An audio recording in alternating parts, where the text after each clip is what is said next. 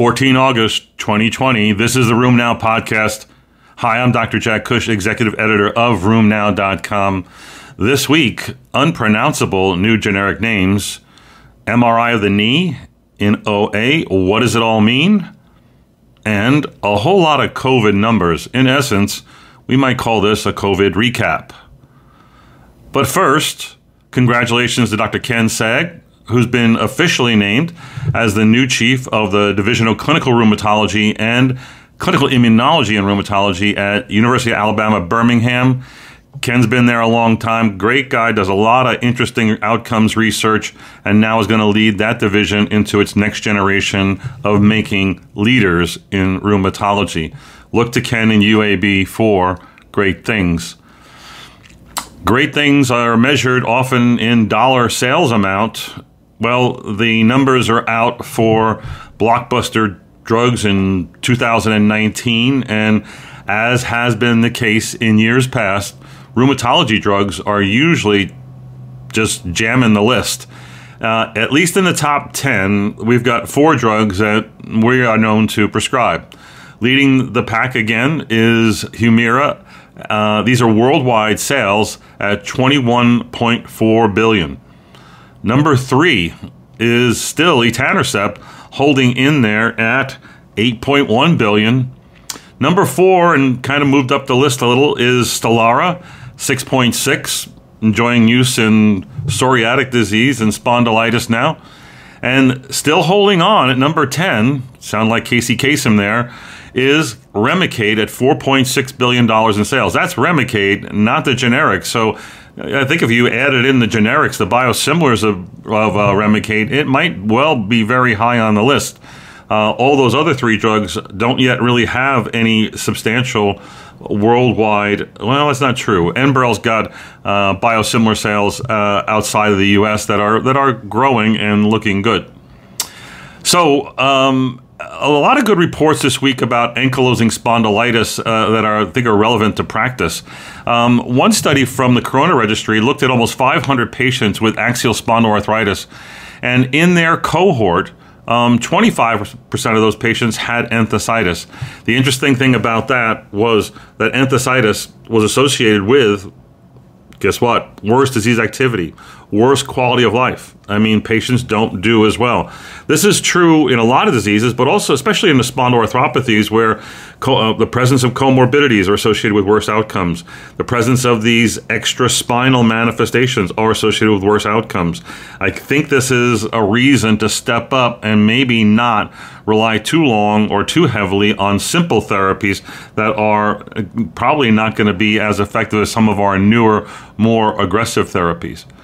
The other interesting thing that came out this week was Cosentyx being effective. That's secukinumab being effective in non-radiographic axial spondyloarthritis. That was a nice and new, interesting report.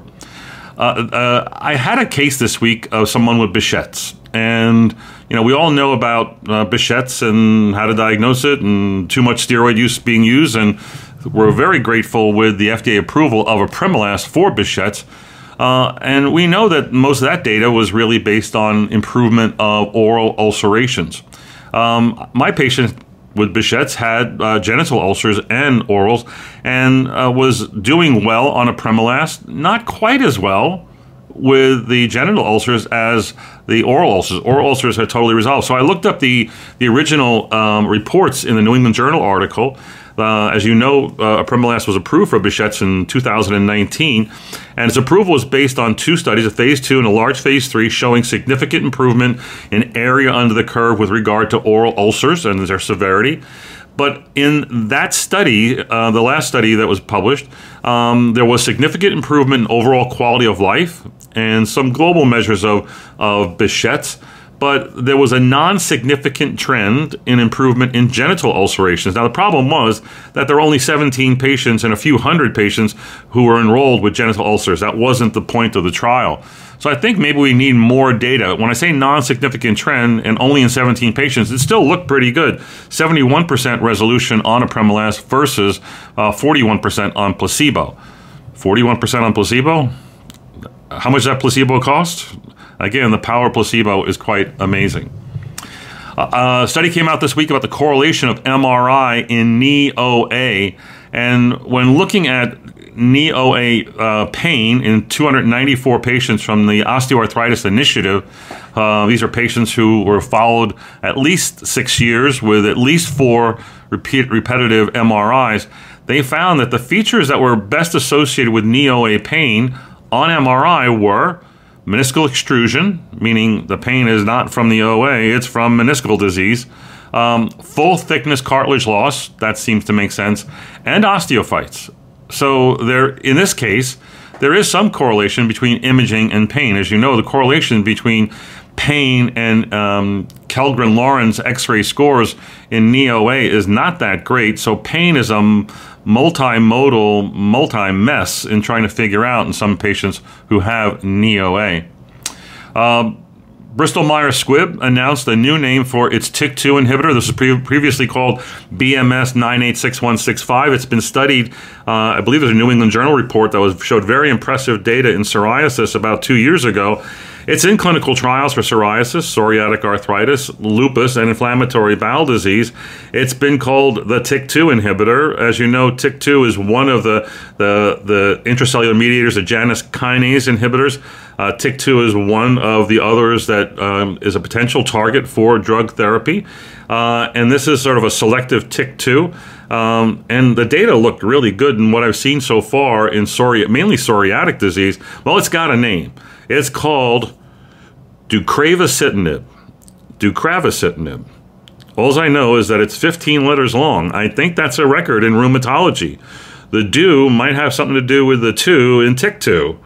The crave, nobody knows the origins of these drugs, so maybe that's a whole 1 hour CME lecture at some point that I don't want to sit through. Anyway, congratulations to BMS and deucravacitinib. So we have a number of reports about COVID that I've been wanting to put out. Just this past week, Annals of Internal Medicine reports that on the issue of ACE inhibitors and ARBs and whether or not that's a good thing or a bad thing in patients with COVID-19 disease. As you know, the SARS-CoV-2 virus binds to ACE inhibitors to gain access and undergo endocytosis into cells that it attaches to. So ACE is important in the pathogenesis of COVID, but would giving an ACE inhibitor or ARB somehow be a bad thing, or would it be a good thing? No one really knows. Well, now this report comes out.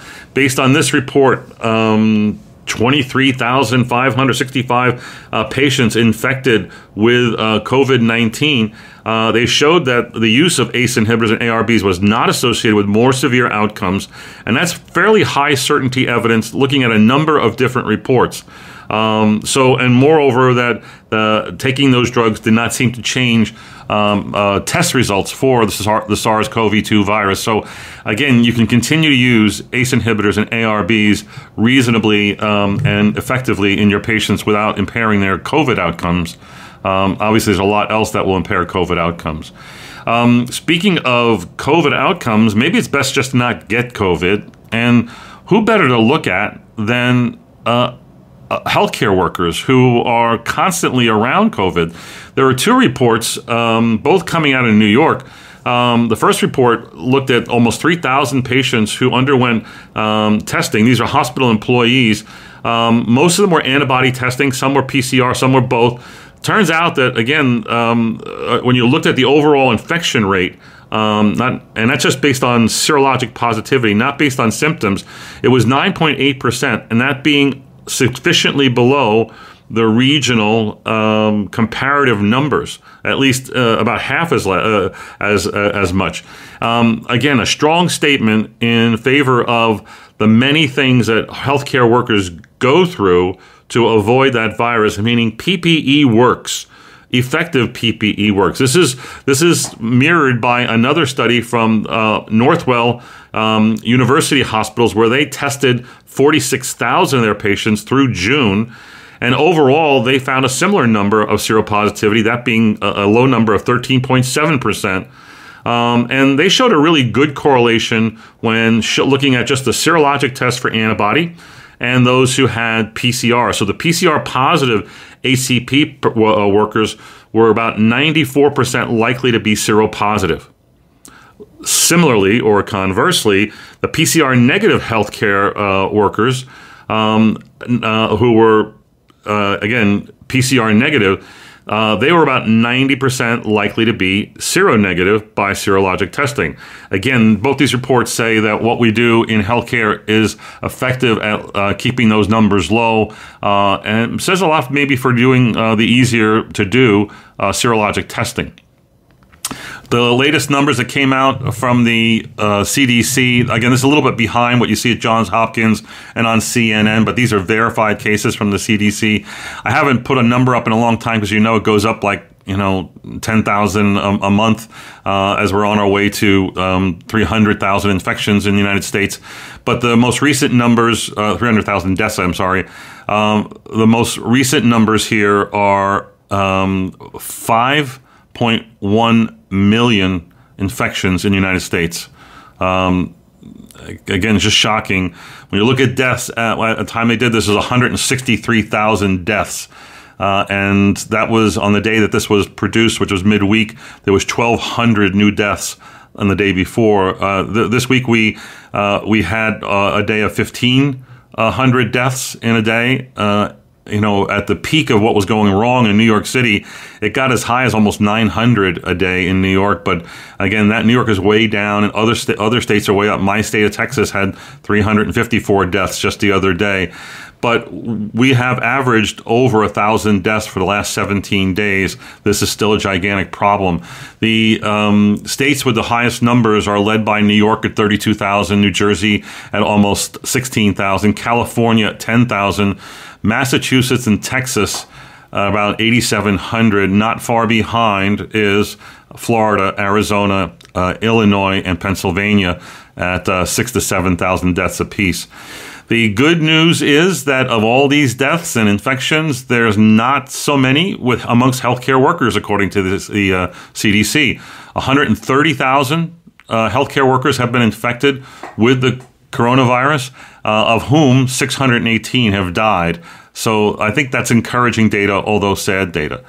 I had a number of reports, 4 of them specifically, looking at observations in our rheumatic disease and autoimmune patients and what happened when they got the COVID virus. They all showed the same thing, meaning they showed a few very important points.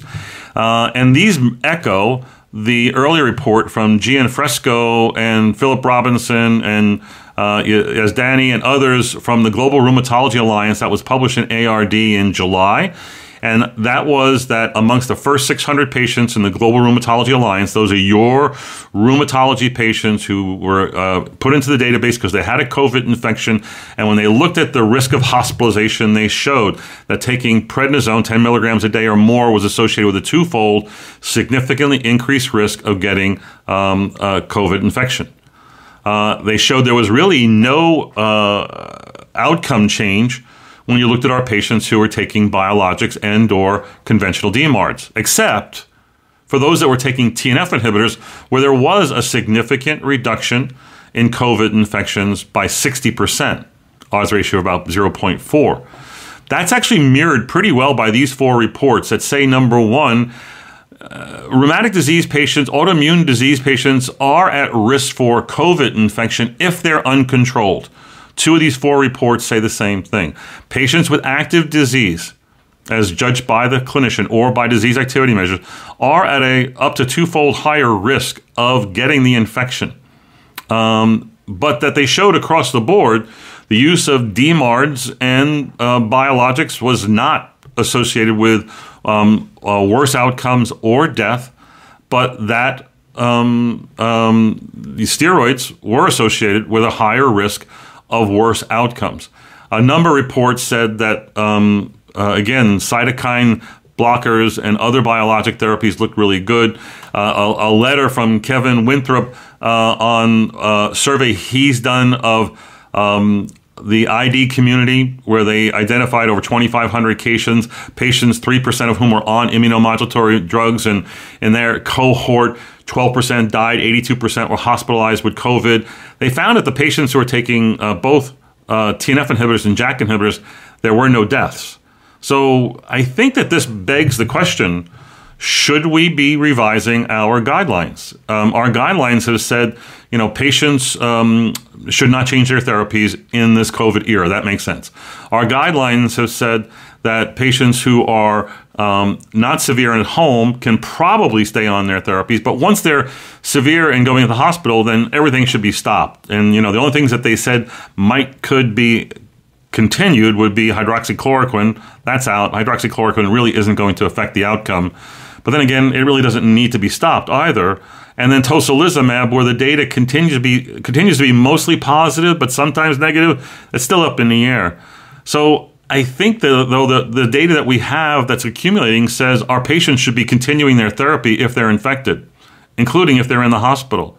There's a lot to be said for patients being on TNF inhibitors, and maybe they should also be on anakinra, where there's a number of consistent observational reports, I must say, and maybe the JAK inhibitors and maybe tocilizumab. But again, still more research is needed. The good news is that there are a lot of clinical trials that are about to mature and hit the publications, and hopefully they'll hit them fast, and we'll start seeing these in September where we can start making more definitive statements about treatment. But so far, our patients are doing well. Continuing therapies seems to be a smart move. That's it for the podcast this week. You can go to the website and check out these citations. 2 announcements. Number 1, last week I made a pitch for any second-year fellows, third-year fellows, ninth-year fellows who'd like to join Room Now and reporting on the ACR can send me an email at jackcush@roomnow.com. Turns out that email was blocked and not working, so if you had a bounce back, please send it again. We're looking for some reporters to work on ACR 2020, the virtual meeting. It's going to be exciting. And lastly, we are about set to go with our viewer questions line. It's going to be called Backtalk. You'll see it on the web page. You'll see it on the email. If you go to our podcast page, there'll be an icon for Backtalk. This is where you can send me a message, ask me a question. I'll bring up a few of them each week during this podcast. That's it. Take good care of yourselves.